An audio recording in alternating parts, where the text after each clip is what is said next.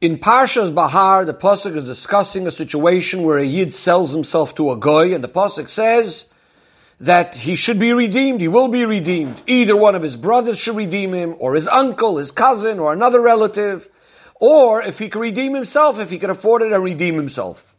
The Rebbe says we need to understand, number one, since we're clearly speaking about in this pasuk, the closer relative first, as we learn out that the first closest relative has the mitzvah to redeem him first, and if not the further relatives.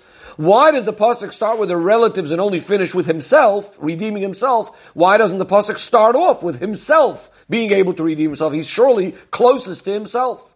Another question is, if we're speaking about the close relatives, why isn't the father, his own father, mentioned here at all? In fact, the same question is also in the dinim of Yerusha of inheritance, where it also speaks about if a person passes away, doesn't have children, who inherits him, and the pasuk describes different relatives. There too, the father is left out. Chazal explain that these parshias, the parshas, the sections of our Sedra of Behar, is actually describing a certain order of a descent that's happening, Rachmana litzlan, as a result of the person not keeping the mitzvah in the beginning of the parsha, which was the mitzvah of Shemitah.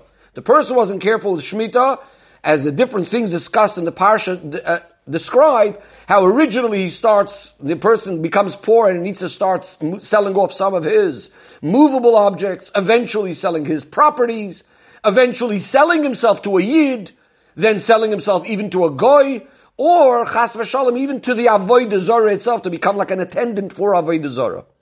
Now clearly we're speaking about not only has the person fallen down so low begashmius that he's so impoverished and has no money, but clearly this is also a yerida beruchnius, the fact that this person has to end up selling himself to a goy, which as we know there's the concept that Yidden are servants only of Hashem, Avodayhem.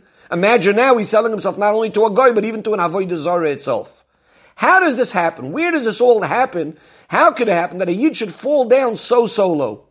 Says the Rebbe, and with this we're going to understand why the father was left out of these psukim. It all starts beruchni is because the person forgets about Aviv Shabashamayim, about our Father in heaven, about the Eibishter. That's how he chas v'shalom starts falling down to doing Averis. Or in the language of Chassidus tells us that in our koiches hanefesh, the faculties of our soul, the level of chachma is called the Av, called the Father. And the Alter Rebbe explains to us in Tanya that it's within this darga of chachma, that's where the emunah in Hashem, where a yid has that absolute belief in Hashem that goes completely beyond logic, for which he's ready even to be moiser nefesh, that's the level called chachma in our soul. And if a person would feel, says the Alter Rebbe, in every Aveira that he does, that he's really separating himself from Hashem, he would be moiser nefesh, he would be ready to give up his life, he would never do an Aveira. That's why a person, when it comes to a situation of Avodah Zarah, where it's clear to him that he's separating himself from Hashem, every yid would be moiser nefesh. The problem is he's not realizing, he's not remembering his connection to Hashem on a regular basis. This is the idea of chachma that's being hidden or asleep, as the Alter Rebbe says, what causes the person that he ends up doing an Aveira. In other words, how is it possible in our parsha that a yid could do an Aveira in regards to Shemitah? How is this descent possible? Chassidus tells us when a moment a person falls down in a certain level that's already like a death. So how is it possible, this sort of death falling down so low? Or in the parsha of Yerusha, how is it possible, spiritually speaking, that a person dies? That's all because he's lacking, he's missing, he's forgetting about this level of Av, his Father in heaven, or is the Chachma inside of his own nefesh, that level of Chachma, which would remind him of this emunah that he's connected to Hashem in an ongoing basis. That's why the Av part is left out. Now, says the Rebbe, just like when the person sells himself to the goy, as we said, represents a tremendous fall or descent, beruchni is, the same thing is true in regards to when we speak about the geula, the redemption. That is, the Torah says that of course he will be redeemed. What does it mean, of course he will be redeemed? Again, if we're speaking about spiritually, so that means that ultimately, of course, a yid is going to connect back to Hashem. But we're speaking about that who redeems him, his relatives redeem him. And eventually, if his relatives don't redeem him, the pasuk says he'll go out anyways by yovel. In other words, it's an absolute certainty that a yid will be redeemed. And why is that? Because the pasuk itself says, Ki li b'nei Yisrael avodim, because Yidden are really Hashem's slaves, Hashem's servants. By Matan Torah, every Yid became a servant of Hashem forever. That means there's an essential quality that the Yid has that can never be removed from him. It's only b'chitzoini, it's externally, temporarily, he could end up having this descent, this fall, going against Hashem. But in his essence, that would never change. And that's why the pasuk is telling us that, of course, ultimately, he will be redeemed. Says the Rebbe, with this we could also explain why the pasuk, when the pasuk says that he sells himself to the Avodah Zarah, Rashi says he sells himself to be an attendant to the Avodah Zarah, but chas v'shalom, never accepting it as an actual idol, as an actual Avodah Zarah. He's chopping wood for it, he's drawing water. What's Rashi trying to tell us? That even a Yid that really did fall down, Rahman al-Itzlan, so much, but definitely he's never accepting this as a God. Because I said before, the level of chachma in the person is always complete by a Yid. It might be asleep. And when in fact it comes to a challenge in his matter of emunah, it wakes up from that sleep. And that's why even a person that has fallen down so low, he might be an attendant for the Avodah Zarah, but never accepting it actually as a God.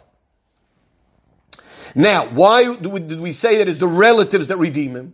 Because when a person has fallen down so low, we know a concept that a person that's in prison cannot release himself. He needs this sarusa leili. He needs something to pull him out from outside of himself to help him schlep him up. And this is the idea that the relatives are the one that come along to pull him out of this lowly situation. But we all understand that the ultimate is that he needs to reveal his panimius in a way that he won't be shaykh anymore to these kind of things.